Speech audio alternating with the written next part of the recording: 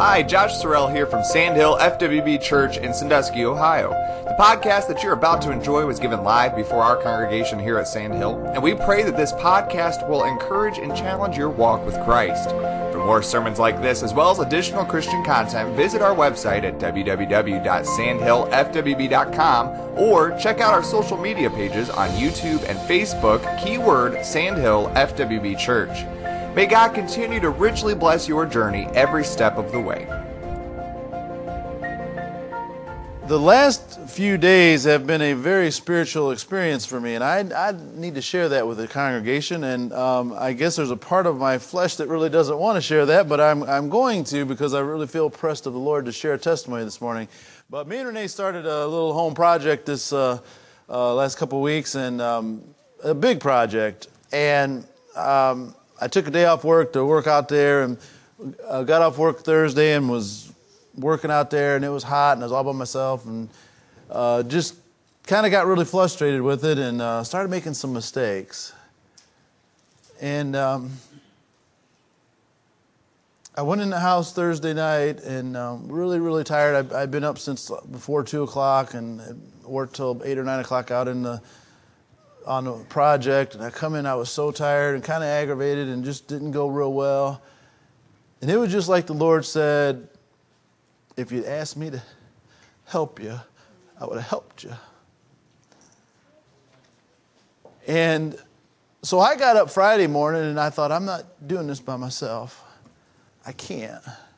So I got up early Friday morning, and I spent time with the Lord and prayed, and I talked to Him. And I said, Lord, I don't know how to do this. You're going to have to help me. And I said, Lord, would you just show me before I make a mistake, and would you just help me, won't get hurt today and just get through the day. And I was just amazed at how things went. Things just went so very good.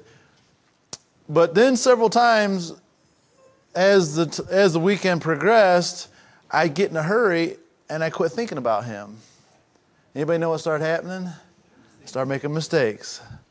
And then it was like the Lord said, if you'd asked me, I could have helped you not to do that. And so I learned to just be praying and asking and praying and asking and praying and asking all the way through. And He just got me to point. It was just like He said, every time you take your focus off me, I'm going to let you mess up real good. And then if you start focusing on me again, it's going to go really good for you. I was just amazed. And out there working in a not such fun situation, God was real to me, and I'm thankful for that. He let me realize how small I am and how much I need Him. And you say, well, that's not very spiritual. It was to me. It was to me, because He had to show me how to do it, and He had to take care of me. Me and Renee had a little incident. We went to get some material. We had a little incident when we went to get that material, and it could have been really bad, but God watched over us, and God just so plainly showed me, that was me. That was me. I took care of you. I protected you. I kept you from having something bad happen to you. And listen, guys, this isn't just an in-church thing. This is all of our life thing. Everything we do. You say, well, washing dishes isn't spiritual. It can be. I don't know, probably many of you have never read that book, In His Presence, or I believe that's the name of it, Brother Lawrence. He was a monk, I don't know, back in the 1500s or something. But a whole book has been written about him, and the whole concept of that book is everything that man did. He said, when I was washing dishes, I could feel the Spirit of the Lord. And when I was sweeping the floor, cleaning toilets, I could feel everything he did. He didn't make it about church. He made it about God. And that's how we're supposed to live life. Amen?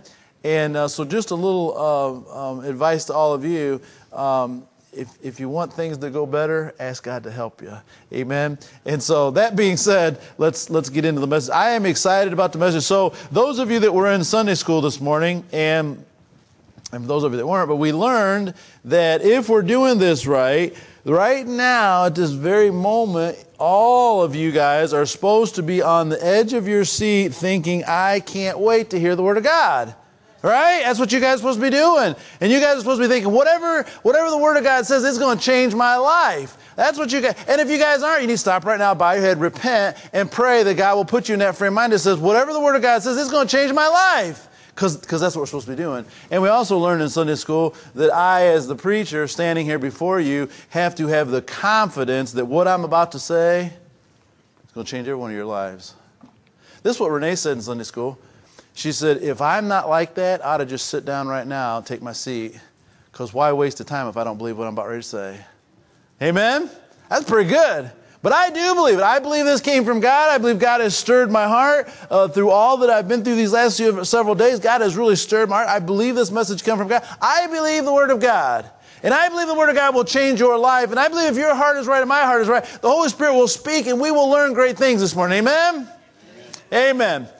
So if you're not there, bow your head secretly where nobody knows. Pray God to forgive you and get caught up so we can have a good message this morning. So 4th chapter of the book of Romans, we learned last week that we are saved by faith and nothing but faith. It is all by faith. And we're going to pick up reading this morning in verse number 9. I'm going to read the rest of the chapter, a little bit of reading, but it all kind of goes together to me. And so we're just going to take it in one big chunk. If you'd stand in honor of the Word of God, as we read this, so after Paul has made an argument for 3 chapters that we are all sinful and that none of us are good, then in the first part of chapter 4, he made the argument that faith is the only way to be saved, the only way to go to heaven. It's the only way to stay saved is faith. And verse number 9, we pick up the text. It says, cometh this blessedness then upon the circumcision only, or upon the uncircumcision also? For we say that faith was reckoned unto Abraham for righteousness. How was it then reckoned? When he was in circumcision or in uncircumcision? Not in circumcision, but in uncircumcision. And he received the sign of circumcision, the seal of the righteousness of faith which he had, yet being uncircumcised, that he might be the father of all them that believe, though they be not circumcised, that the righteousness might be imputed to them also. And the father of circumcision to them who are not of the circumcision only, but who also walk in the steps of that faith of our father Abraham, which he had being yet uncircumcised. For the promise that he should be the heir of the world was not to Abraham or to his seed through the law, but through the righteousness of faith. For if they which are of the law be heirs, faith is made void, and the promise made of none effect, because the law worketh wrath, for where no law is, there is no transgression. Therefore it is of faith, that it might be by grace, to the end the promise might be sure to all the seed, not to that only which is of the law, but that also which is of faith of Abraham, who is the father of us all. As it is written, I have made thee a father of many nations, before whom he believed, even God, who quickened the dead, and calleth those things which be not as though they were, who against hope believed in hope, that he might become the father of many nations, according to that which is spoken, so shall thy seed be. And being not weak in faith, he considered not his own body now dead, when he was about 100 years old, neither yet the deadness of Sarah's womb. He staggered not at the promises of God through unbelief, but was strong in faith, giving glory to God, and being fully persuaded what he had promised, he was able also to perform. And therefore it was imputed to him for righteousness. Now it was not written for his sake alone that it was imputed to him, but for us also, to whom it shall be imputed, if we believe on him that raised up Jesus from the dead, who was delivered for our offenses and was raised again for our justification. Let us pray. Lord, I thank you for the word of God. I thank you that I have the privilege of standing here to proclaim it. I thank you for the excitement that I feel in my heart. I thank you for the good people that have come to hear it. And God, I pray that you would do what only you and you alone can do. I pray you would speak to the hearts of all of us. And Lord, during this message, could we have a greater understanding of you and your will, I pray. In Jesus' holy name, amen. You can be seated. So, before I get into the message, the outline this morning, I want to ask this question, because this really come to me. Is it interesting to anybody else, or have you guys thought about this? All of the people in the Old Testament, and as far as that is all the people in history, all of the people that there were, why, of everybody that's been on this planet for all these years, why did God pick Abraham to be our example of how to be saved? Does anybody have thought about that? Notice he could have picked Moses, he could have picked Joshua, he could have picked Elijah, he could have picked Elisha, he could have picked Isaiah, Ezekiel, Jeremiah. There was a lot of great men.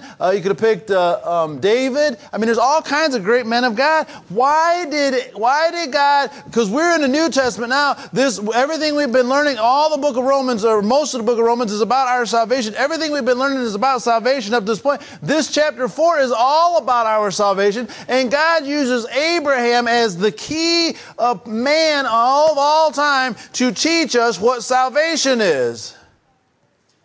Why? Why? I mean, would it make more sense to use Paul or Peter or someone else? And by the way, Abraham was before the cross, right? Why would he use Abraham?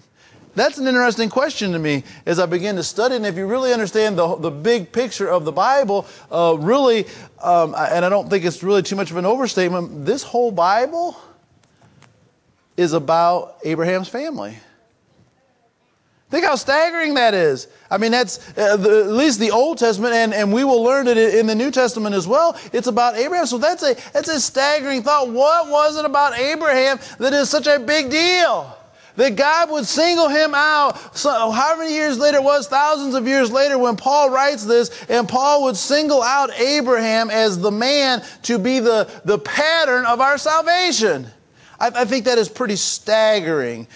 So we've been learning some fundamental truths of this, so let's just look at just a few things. We'll get into the outline this morning. But this is so crystal clear.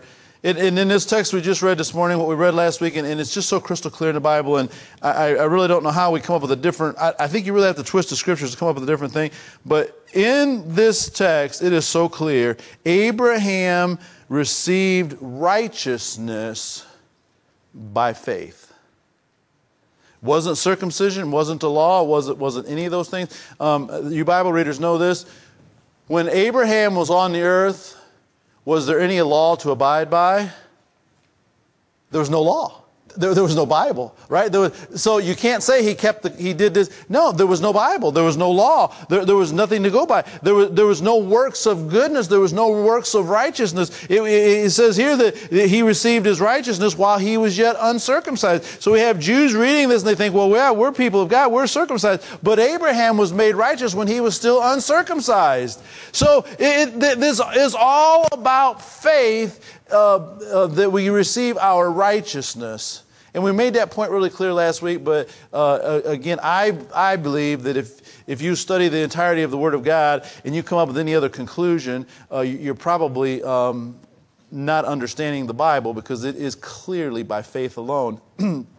Again, in this text, several times here, it speaks of Abraham being the model of imputed righteousness. The verses down there, 21, 22, and I think back over the beginning, several places there, it talks about the imputed righteousness. And then it goes on to say, we're not writing this just for Abraham's sake, we're writing it for your sake. So we get righteousness put on our account because of faith in Jesus and nothing else. Amen?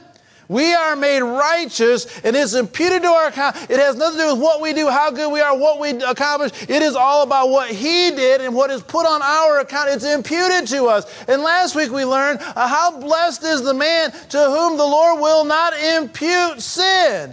When God won't put sin on your account, but He puts righteousness on your account, how glory to God. Amen? So that is our salvation. Now, let me just sidestep here just for a little bit. Most of you could care less about this, and unless you like deep theology. But there's a theology out there. Let me just throw this out there, just in case you're thumbing through YouTube someday and you come across this. This is kind of really important. It would take hours and hours and hours to explain this to you. But let me just kind of real quickly just give you a warning. We did not replace Israel. Okay? There's a teaching that says, God made all these promises to Abraham, but then Jesus came and died on the cross, and then the church became Israel, and all the promises now, and everything we see in Revelation does not pertain to Israel, it pertains to the church. That's false doctrine. Okay? We were grafted in. Israel still exists. You can't read the book of... Now, if you read the book of... Here's where a lot of... And I don't have time to rabbit trail on this, but here's where a lot of false doctrine comes in about the end of time. If you read the end of time, all of that stuff about Israel, guess what that's about? It's about Israel. Right? When it says Israel, it's all about Israel. But here's what a lot of Bible preachers do. They say, well, the church replaced Israel, so then we get to the book of Revelations. All that stuff about Israel is talking about the church. No, it's not. And that's why we get it all mixed up. It's so just put that in the back of your mind. We did not replace Israel. We were grafted in. Israel is still the people of God. The United States has stood with Israel, and they have been an ally. The Bible says, whom blesses Israel, God will bless. And who curses Israel, God will curse. It's a very scary day that we live in, that we're turning our backs on Israel, because God says if we do, he'll turn his back on us, right? But Israel is still God's people. Okay, are we good with that? That's what the Bible says. So Israel is still God's people, but Israel is the physical descendants of Abraham. Okay? So Abraham had Isaac, and Isaac had Jacob, and Jacob had 12 children of Israel, and then from there we have the nation of Israel, literally. I don't think we have any Jews here this morning. Okay? Right? We don't have any natural physical descendants of Abraham. But the Bible just told us, if we understand it, that if you are saved, you are a spiritual descendant of Abraham. Now, when I sung here a few weeks ago, there were so many people who said they really liked it, want me to do it again. I'm going to do it again this morning. Okay? I don't remember if we sung this song here, and Jamie and Jacob and Christy and Brenda, whatever you guys can. I don't know if you guys sing this song. But when I was a little kid, we used to sing this song. Father Abraham had many sons, had Father Abraham. Remember that? And I am one of them, and so are you. So let's just pray. And I used to think as a kid, well, I'm not a son of Abraham. Wasn't that impressive, by the way? I'm not a son of. I remember I was 6 years old, sitting in Sunday school, and I'm thinking, I didn't think I was a Jew. And then I'm thinking, is this song wrong? Are they teaching us wrong things? But that's right. I am a son of Abraham spiritually, but I'm not a son of Abraham physically. Are you guys with me? Does this make sense? So I can say that I am a spiritual Jew, but I cannot say I'm a physical Jew. I can say that Abraham is my father through faith. I cannot say Abraham is my father through the flesh. Amen? And so that's really important. And now look down with me in verse number 16. Look down with me. I think this is important. We need to get this. So all of this talk about faith and salvation, how we get to heaven. And it says, therefore it is of faith, just as clear as can be, that it might be by grace to the end that the promise might be sure. Do we understand what sure means? It's definite, it's positive, it's not going anywhere. It is saying that this, you can count on this. And can I just tell you that our salvation, it's not a hope so salvation. It's not I think I got it. It's not a maybe I'll make it. It is I know I have salvation. The 1 John chapter 5 verse 13 says, I write these things unto you that you may know that you are saved. This is a know so salvation. And if you understand that it is by faith and not by what you do, you will understand you can know you're going to heaven. And I want all of you guys to know you're going to heaven. Or know that you're not going to heaven. But here's an interesting thing. It said that it be sure to all the seed, not to that only which is of the law, but to that also which is of faith. That is those of us that have believed in Jesus Christ. But look what it says. Is this interesting to anybody? Which is of the faith of Abraham. I preached last week that there are more than one kind of faith. And that's kind of what we talk about this morning. So the devil believes, the devil's not going to heaven. There are a multitude of people all over who believe. And there are a lot of people who think they're Christians who believe. But there is a false faith and there's a real faith. Amen? And this says the faith of Abraham is what will get you to heaven. And so if that's interesting to you, it's very fascinating to me. If it's interesting to anybody else, Abraham is set up as the model, as the pattern, if you will, from thousands of years ago, that really literally is the father of our faith, the father of our salvation, to help us to understand it. And so I would like to look at Abraham as a pattern for you and I today. Now, I did not do this on purpose. I'll be honest with you. As I wrote it down, I was literally writing this down, and I got, down 3 or 4, and I thought to myself, oh my goodness. But I didn't do this on purpose. I was just thinking through Abraham's situation. Point number 1, Abraham's situation. And I was writing down the situation Abraham was in, and after I got down about 3 or 4, just naming what Abraham did, I thought to myself, oh my goodness, that's our situation. I mean, I was stunned when I began to write down Abraham's situation. It is our situation. So if we look at Abraham's situation here in this story, if you're a Bible reader and you know what his situation was, Abraham was living in a pagan culture.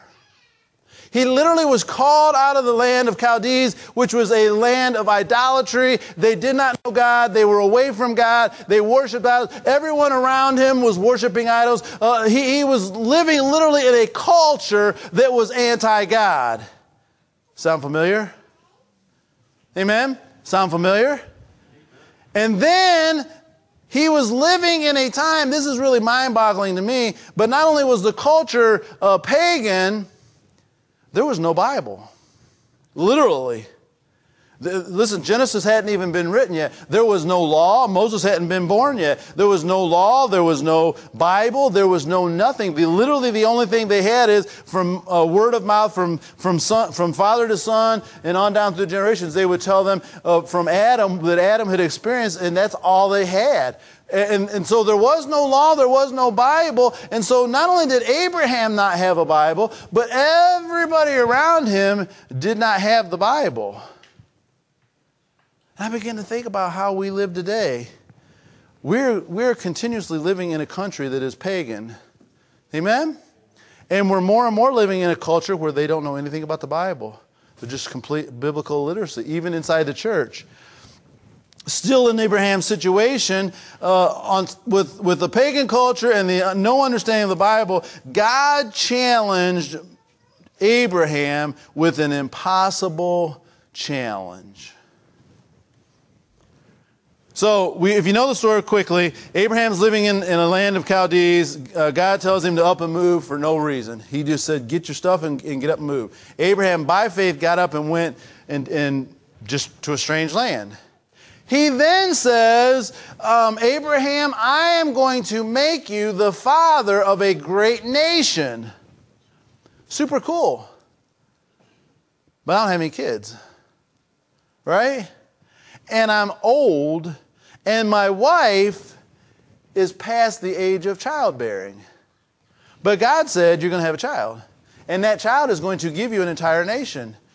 Now that seems pretty impossible. Are you guys with me?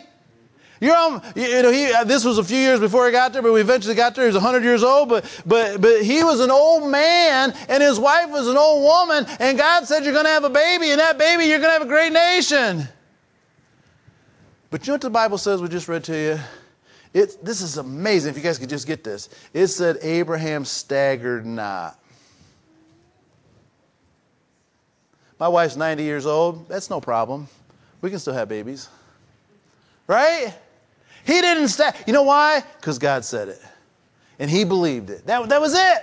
And then he said, not only that, he said, not only are you going to have a son, and he's going to become a great... Now, just think about this. It is an impossibility that for old people that old to have babies. That's impossible. But not only that, and she had been buried. No doubt they had been trying for years and years and years, 40 years of trying, couldn't have a baby. And now when she's old, past the age of having babies, without going into all the biology, it was impossible to have a baby. And God said, you're going to have a baby. And not only that, I want you to think about that. How many...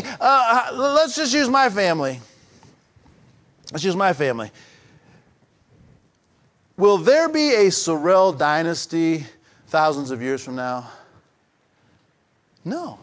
They'll be gone. My name will be gone. In other words, you can't look back in history and find all, and you just. But Abraham not only had a son, not only become a nation, but thousands of years later, they're still the people of Abraham. And all over the world, listen, the Muslims, they know about Abraham. And all of these other religions, they know about Abraham. He lived on.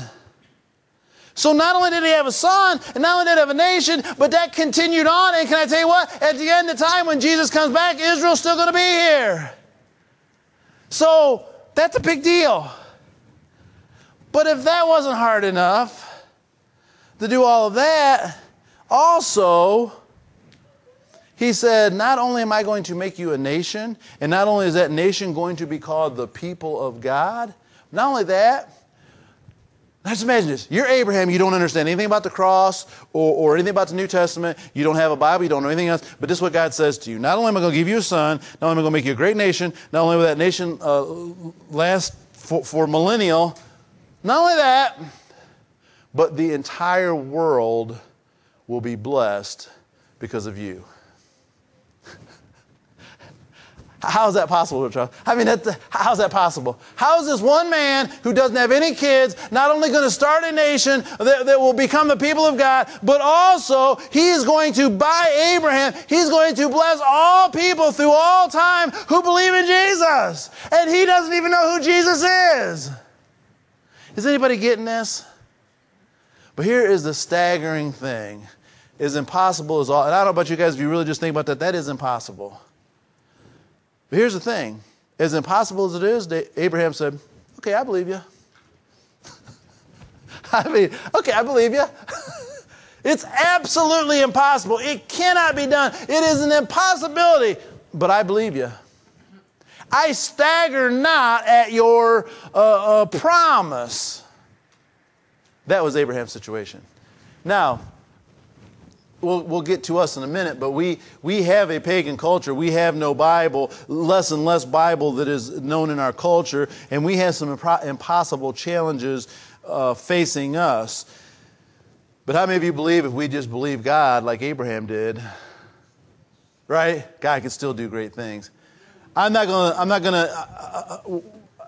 to even try to go down that road of what if Abraham wouldn't have believed. But what if Abraham wouldn't have believed? Just think about that for a second. I mean, that's way over my head, but just think of the entire planet just changed. You guys get that? The entire, I mean, we don't have time to do that, but if he wouldn't have believed, they would have changed the entire planet. But he did believe. He held on to that promise. He held on to it all the way through. He did not let go of that promise. Now, this is kind of, I think you guys are tracking with me. I feel like you're tracking with me. I hope you're not lying when you're doing this, but I think you guys are tracking with me, okay? But here's something I want you to understand. This is so important. Now, if you understand the Bible and you understand the 4th chapter of Romans, it is a pattern for our salvation. Paul is explaining what salvation is, and to a whole lot of people who didn't know what salvation was, and Romans is really the major book on teaching us about salvation. I want you to think about this. Last week we talked about that rope. I want you to imagine that rope has got a hold of Abraham. He's holding on to that promise. He looks at Sarah. It's been many years since this promise has been made. She's still not pregnant. Sarah says, I think you should go over and sleep with my handmaid. Abraham says, okay. I will. So he did. She has a baby. They quickly realize that was a mistake. Sarah gets mad, runs her out of the house, runs her off, doesn't want her in the house, yada, yada, yada. That was a sin, by the way. That was in multiple ways that was a sin. But he held on to the promise. Is anybody getting the picture that I'm trying to draw? He messed up. He went into Abimelech and he went in there, and Sarah was a good-looking woman, and he says, sure as anything, they'll say, he's her husband. I'm going to kill him so I can have his wife because she's so pretty. He said, tell everybody we're not married, we're not a couple. Tell them we're brother and sister. They won't kill me that way. That was a sin. That was wrong. He should have trusted God, right? Abraham was not a perfect man. Abraham did things wrong. Abraham sinned, but he held on to his faith. The Bible says unstaggeringly he held on to his faith. And how many of you believe that Abraham is in heaven today? When Jesus told the story, and I know this is somewhat of we want to be careful about making more out of it than what it should. But when Jesus told the story about Lazarus and the rich and young ruler and Lazarus, where did Lazarus go? To Abraham's bosom. That's pretty good proof.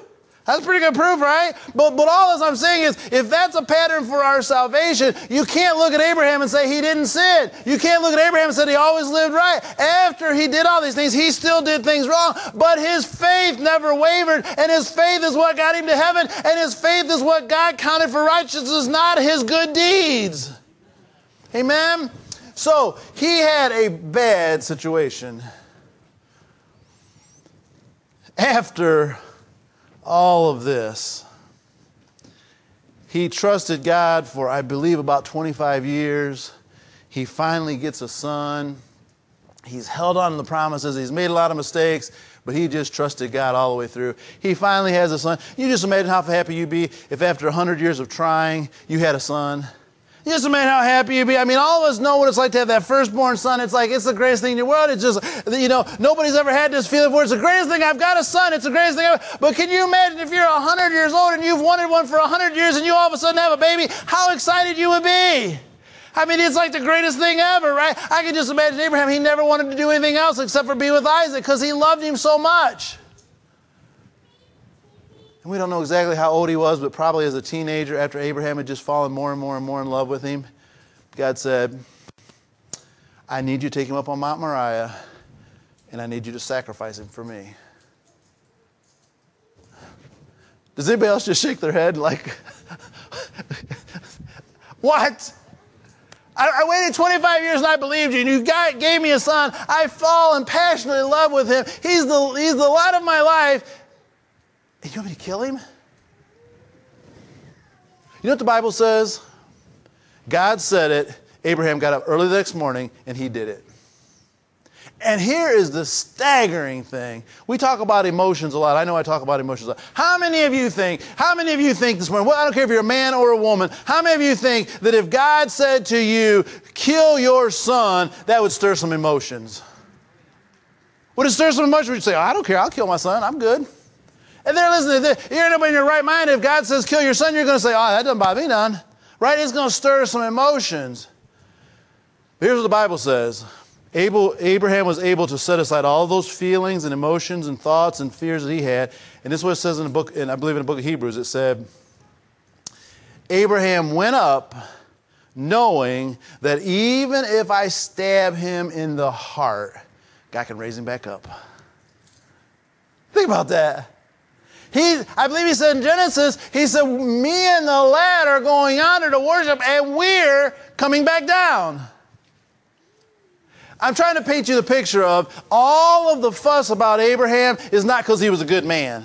It's not because he did everything right. It's because he believed God. And our call today is to believe God. Listen, we will make mistakes. We will do things we shouldn't. We will not all be perfect. But the call for Sandhill Church is to believe God, to have faith in God. Not only faith to get to heaven, but faith to do what God has for us to do. It will take faith and unwavering faith. See, we get to talking about things in church. We get talking about evangelism, we get talking about camp, we get talking about OCC and all different things that we do around here, and maybe other things that we do in the church. And we get to talk about that. We can have a good church service, we have kind of a pep rally, and we're all pumped up, we're ready to go. And then we run into a major obstacle. And what do? Drop our head, and this ain't never going to work out. You know what Abraham did? Didn't matter. There's an obstacle. God promised, I believe. Isn't that how we're supposed to be living? Isn't that the pattern that is laid out for us from Abraham before the New Testament? Isn't that how we're supposed to be living? So Abraham never lost his faith. Now, again, very clear, but point number two, we'll look a little closer to the situation when it comes to you and I. But number two, it is clear in this text several times that his righteousness was imputed because of his faith. And that is a symbol for us. It says again that it wasn't written just for his sake, but it was written for our sakes. Down in verse 21, and being fully persuaded that what he had promised he was able also to perform, and therefore it was imputed to him for righteousness. Abraham became righteous, he became justified, he became able to go to heaven, not because of anything else except for his faith. And then it says, now it was not written for his sake alone, but that it was imputed to him, but for us also, to whom it shall be imputed if we believe on him that raised Jesus our Lord from the dead. So Abraham was made righteous by imputation of God's grace. And it says that you and I will only go to heaven if God imputes righteousness on our account. Amen? By faith. So that is imputed righteousness. Again, Abraham made many mistakes. There wasn't any law. He didn't have a Bible to follow. We can look at his life and point out all the different things where he failed God and where he wasn't what he was supposed to be. But he believed God. And that is a staggering thing about the story. From the time that God called him out of Chaldee until he died, we can find all kinds of sins along the way. But he believed God all the way to the end. Is anybody seeing a pattern here? I'm trying to draw you guys a pattern. I'm trying to draw you guys. Paul uses this as a pattern for the New Testament to live by. Paul uses this for a pattern for the New Testament Christian. You and I, if you get saved, I don't care if you've been saved for 6 months or for 40 years, you and I are going to make mistakes. You and I are going to fall down. You and I are going to stumble. You and I are going to do things we shouldn't do. But praise God, we got to believe that I am saved by Jesus Christ and hold on to that faith. And like we said last week, it isn't us holding on to Him. It's Him holding on to us. And when we got that, we can have that sure faith that we are confident in knowing I'm going to heaven. When I have a really horrible day, when I don't feel like it, when life falls apart, when tragedy strikes, I have faith that my salvation is secure in Jesus. How precious is that to everybody? If you really get a hold of that, that's very precious. You know, if you get a little older, we're all going to have some health problems of different sorts. But can anybody testify this morning that you can be so sick or so hurt or so feeling bad physically, you don't feel like a Christian at all? Anybody with me? We talked in Sunday school a little bit, but you can be so drugged up, I have been, you don't really feel like a Christian, right? Because of pain. There's many things that can make you feel, but whatever sickness that comes upon you, we don't know what lays ahead. There might be terrible sickness or tragedy laying ahead for us. But no matter what you feel like, you're like Abraham, I believe in Jesus. That's all you got to do. You don't have to feel it. Is anyone here thankful that we're not saved by feelings? Is anybody thankful that when you cannot feel saved, but praise God, you can be saved because you believe Jesus? And there are some days I feel really, really, really saved. And there's some days I don't feel too saved at all. But praise God, I didn't know my feelings. And not to rabbit trail, but if you get caught up in how you feel, you're just going to be up and down all the time. You're going to be all the time. But if you say it's about Jesus, then you don't have to be up and down, because can I tell you, Jesus is not up and down. Jesus is always steady. Amen? So Abraham's situation wasn't good. Abraham had righteousness imputed to him. But let's look at now, because he had faith, I want you to look at the fruit that Abraham was able to bear. It is really staggering, Abraham's spiritual fruit. So he has no children. But today, we know his children, we know his family as the people of God. There's a very seldom you'll find a day that you'll turn on the news that Israel's not in the paper, not in the news. Washington, D.C., there's not hardly a day goes through they don't talk about Israel. All the other countries on the planet, they talk about Israel. It's always all about Israel. Amen? And Israel is still to this day known as the people of God. And though they did not accept their Messiah, and though they were set aside because of you and I, the Gentiles coming in, they still know that God is their God and that Abraham is their father. And someday it says that they will be brought back in and they will believe in Jesus. That is staggering. What I'm trying to show you is after thousands of years, Abraham still got a family. He's still got a family. So that's his spiritual fruit. And again, all the way to the end, the great part of, we preached here a few weeks back about Revelations and about the end of time, and when I believe the church will be raptured out before the tribulation. And if you understand the book of Revelations, after the church is raptured out, there is no church here on earth. And everything after that, the rest of the book, it's all about Israel. The 144,000 preachers, if you'll have it, those are Jews. All of the things that are going on are about the Jews. We don't have time to preach all that out, but it's about Israel. Israel is a big deal, and it all comes from the fruit that Abraham was able to bear because he believed God. Not only that, as staggering as that is, but not only that, as we've already said, every Christian that has ever been became a child, spiritual child of Abraham. I'd say that's some pretty good fruit. What I'm trying to show you is he had a really bad situation, and it wasn't because of him, it was because he believed. He had a really bad situation, but what I want you to see is he trusted God, and look what happened. He literally birthed a nation that is the people of God, still going on millennium later. He literally became the father of everyone who is saved all down through time. That's pretty good fruit. Because he believed God. That's it. Because he believed God. All of these things happened. And as big as all of that is, I think it's a pretty big deal. We find him here in the fourth chapter of Romans. We find him in Galatians. We find him in Hebrews. Over and over and over again, we find Abraham. Isn't it a big deal that not only did he birth a nation, not only is the father of all that are saved, but isn't it a big deal that Abraham is over and over and over again used in the New Testament to teach you and I about salvation? I think that's pretty good fruit.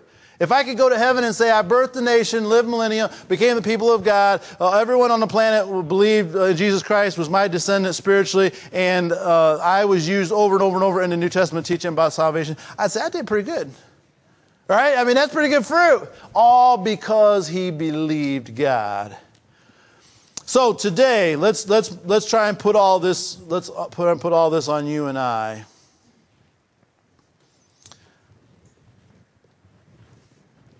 Let's just look at Sandhill Church. Do we have any challenges? Are there any obstacles?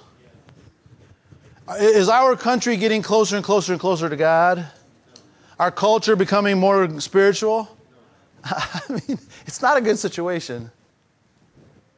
The church, I'm not talking about Sandhill, but the church at large, is it getting more and more on fire for God, learning more of the Word of God, getting closer to God, reaching lost souls? Is it? No, we learned in Sunday school it's moving farther and farther away from the Word of God and from God Himself. Right? The culture around us, we talked about evangelizing, the culture around us, they're not biblical. A lot of them don't have a Christian grandma and grandpa, mom and dad, aunt and uncle, don't have anybody, never been in church, don't know anything about God, don't know anything about the Bible. And there's a very strong core here at Sandhill. I'm very thankful for the very strong core here at Sandhill. But by and large, a lot of people just aren't interested in being all in. Right? So we got some challenges. Kind of like Abraham. So everything that I've just said, does that change what we're supposed to do for God? Not even a little bit. In other words, did God say, go into all the world and preach the gospel until it gets difficult and then you don't have to do it anymore? Is that what he said? Until the culture turns against me, until they don't believe the Bible, until they're biblical illiterate, until things aren't really hard, you're supposed to preach the Bible. After that, just coach. He said, occupy till I come. He said, I'm like a man who bought a vineyard and he set people in charge of it. And he said, I'm going away to a far country. And he said, you stay there and you take care of that vineyard till I come back. And then he said, we are to be like those taking care of that vineyard. We are to occupy till Jesus comes. But how many of you know in this day, we come out here to church and hopefully we get encouraged, hopefully we learn a little bit, but in this day, it's going to take a lot of faith. All right? It isn't going to be a program we come up with. It isn't going to be some new gimmick. It isn't going to be some new razzle-dazzle we come up with. if we're going to really evangelize the world, see this church grow, reach lost souls, be a lighthouse in this community, we're going to have to believe God. That's what Abraham did. It's a pattern. He could have made all kinds of excuses why he couldn't do it. And I'll be honest, as I read his story, I'm thinking, that's pretty hard. I mean, that's pretty hard. I think that we would have to say it's just harder than our situation. He had a bad situation. But Abraham never used that to doubt God. He said, I believe God. So I challenge Sandhill Church. We're all the time pushing you guys. We're all the time pushing you to do different things. How many of you would have thought, back, if you know the history of the camp, but how it was started and how it kind of got dropped in our lap and how we didn't know what clue was going on and everything else going on. We had a whole lot of reasons to quit, but how many of you could have ever imagined it would be what it is today?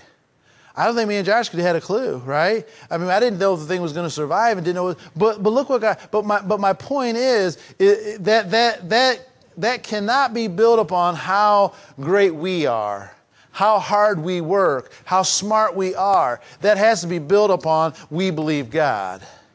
This camp could be 10 times bigger than it is now, and it does seem to be growing tremendously. But if we get to thinking that is about how hard we work or how good we are, or how good a Christian we are going to fail miserably. Just like when I was working this week, every time I got to thinking I can do this, I'd mess up. And God would remind me, you can't do that without me. And that's how church is, people. That's how church is. Everything we do, it has to be about Him. It has to be about faith in Him. How about in your own personal life? You alone, your personal life.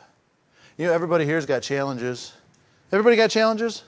Everybody has challenges. Everybody has difficulties. Everybody has problems. Everybody has those things God wants you to do you think you can't do. Am I right? Everybody has those things that God's saying you need to do this and you think, I can't do that. So will you operate in faith and say, I trust God? Or will you just continue to say, I can't do that? What about that? I'm just calling us to faith. We tried to establish last week we are saved by faith, but the Bible says we are saved by faith. It says we walk by faith. It says we live by faith, and we die by faith. Amen? In other words, once you get faith, there's nothing else but faith. We've got to live by faith. And in Sandhill Church, if we want to reach the lost, see the church grow, see young people come in, see people saved and converted, see all these great things, be a lighthouse in this community, it is not about our strategies or our intelligence or our hard work. It's going to have to be about our faith that God can do this. Are you guys in? Are you guys in? Listen, I think it's some of the best group of people you're ever going to find. You go to this church. I think that we have a really, really strong, solid core. I think there are some people here that are really, really, really good, solid Christians. And I really believe that. That ain't enough. That ain't enough. People, I'm telling you, it ain't enough. I think we are some of the best givers. I say that all the time, but you guys are some of the best givers I've ever seen, giving financially. You're some of the best workers we've ever seen. Me and Josh talked about it, and I don't understand why God did this or how He did it, but we probably have a greater, I always call them geeks. I don't know what word I'm supposed to call them, but we have more technology in this church than just about any church you can find. You can find churches that have thousands of people and don't have the technology we have. We are really off the charts with the technology that we have and the people that know how to do it. Can I tell you that's not enough? All of those things don't matter when you take away faith. We're just a bunch of hard-working people doing all kinds of geeky stuff for no particular reason. Are you guys with me? It is faith in Jesus or nothing else. You cannot go to heaven without faith in Jesus. You cannot have a church without faith in Jesus. We cannot conquer this world without faith in Jesus. We'll never do anything at Sand Hill without faith in Jesus. And that's the pattern that Abraham set for us. He set a clear standard that it is by faith that he did all the things he did, and we are to follow that same pattern today. Is there a reason, I asked this question in closing, is there a reason that if Abraham is our pattern, and Abraham had an impossible situation, and Abraham believed God, and God did tremendous things, is there a reason someone can give me right now? Remember when you stand up here marrying someone and you say, I don't think they always do this now, but they used to always do it. When you're marrying two people and you say, if anyone has a reason these two should not do this, let them speak now or forever hold your peace. Well, I want to ask you guys right now, is there a reason why God can't do the amazing, impossible things with the Sand Hill Church if we just believe God? Stand now or forever hold your peace. In other words, do we believe God can do it? If not, why are we here? It is about God doing the impossible, or we might as well go home. But if we believe that, why do we have to believe small? Can't God save multitudes? Can't God grow this church? Can't God do just things beyond our wildest imagination? Because we have faith in God. And that's what I'm asking you guys. You already know you don't have an eloquent preacher, and you know, we're blessed with 4 preachers, but really when you compare them to whatever else, what the world has, what the big church has, we don't have any off-the-charts preachers. All right? We got a bunch of guys that love the Lord and trying to preach the Bible. Can I tell you, it ain't about having eloquent speakers? Eloquent speakers may draw a crowd. Eloquent speakers do not grow a church. Are you guys with me on that? Eloquent speakers will draw a crowd. You know, if you're a worldly person, you will enjoy listening. I've listened to some preachers. There's some preachers I tell you, they can sell ice to an Eskimo. I mean, they're really, really good at talking, right? They're fun to listen to. But that's not what it's about. It is about Jesus. And we can have all the reasons why we should succeed, but the bottom line is, do we believe God? And if we believe God, the sky is the limit. Will you guys have that? There's a pattern that was set in Abraham. If we follow that pattern in Abraham, there's nothing impossible for the Sand Hill Church. We pray that this message has stirred your soul as you continue on for Christ. If you've been blessed by this sermon, we encourage you to share this podcast with others that we may together embolden each other for the kingdom cause. To listen to Sandhill Sermons live, you can join us Sundays at 11 o'clock on Facebook and YouTube. You can also find additional content such as our Steadfast Studies podcast or the NOYC Godcast for Youth, provided by Sandhill for spiritual growth of all ages. These can be found at sandhillfwb.com or on all major podcast platforms. May God continue to richly bless your journey every step of the way.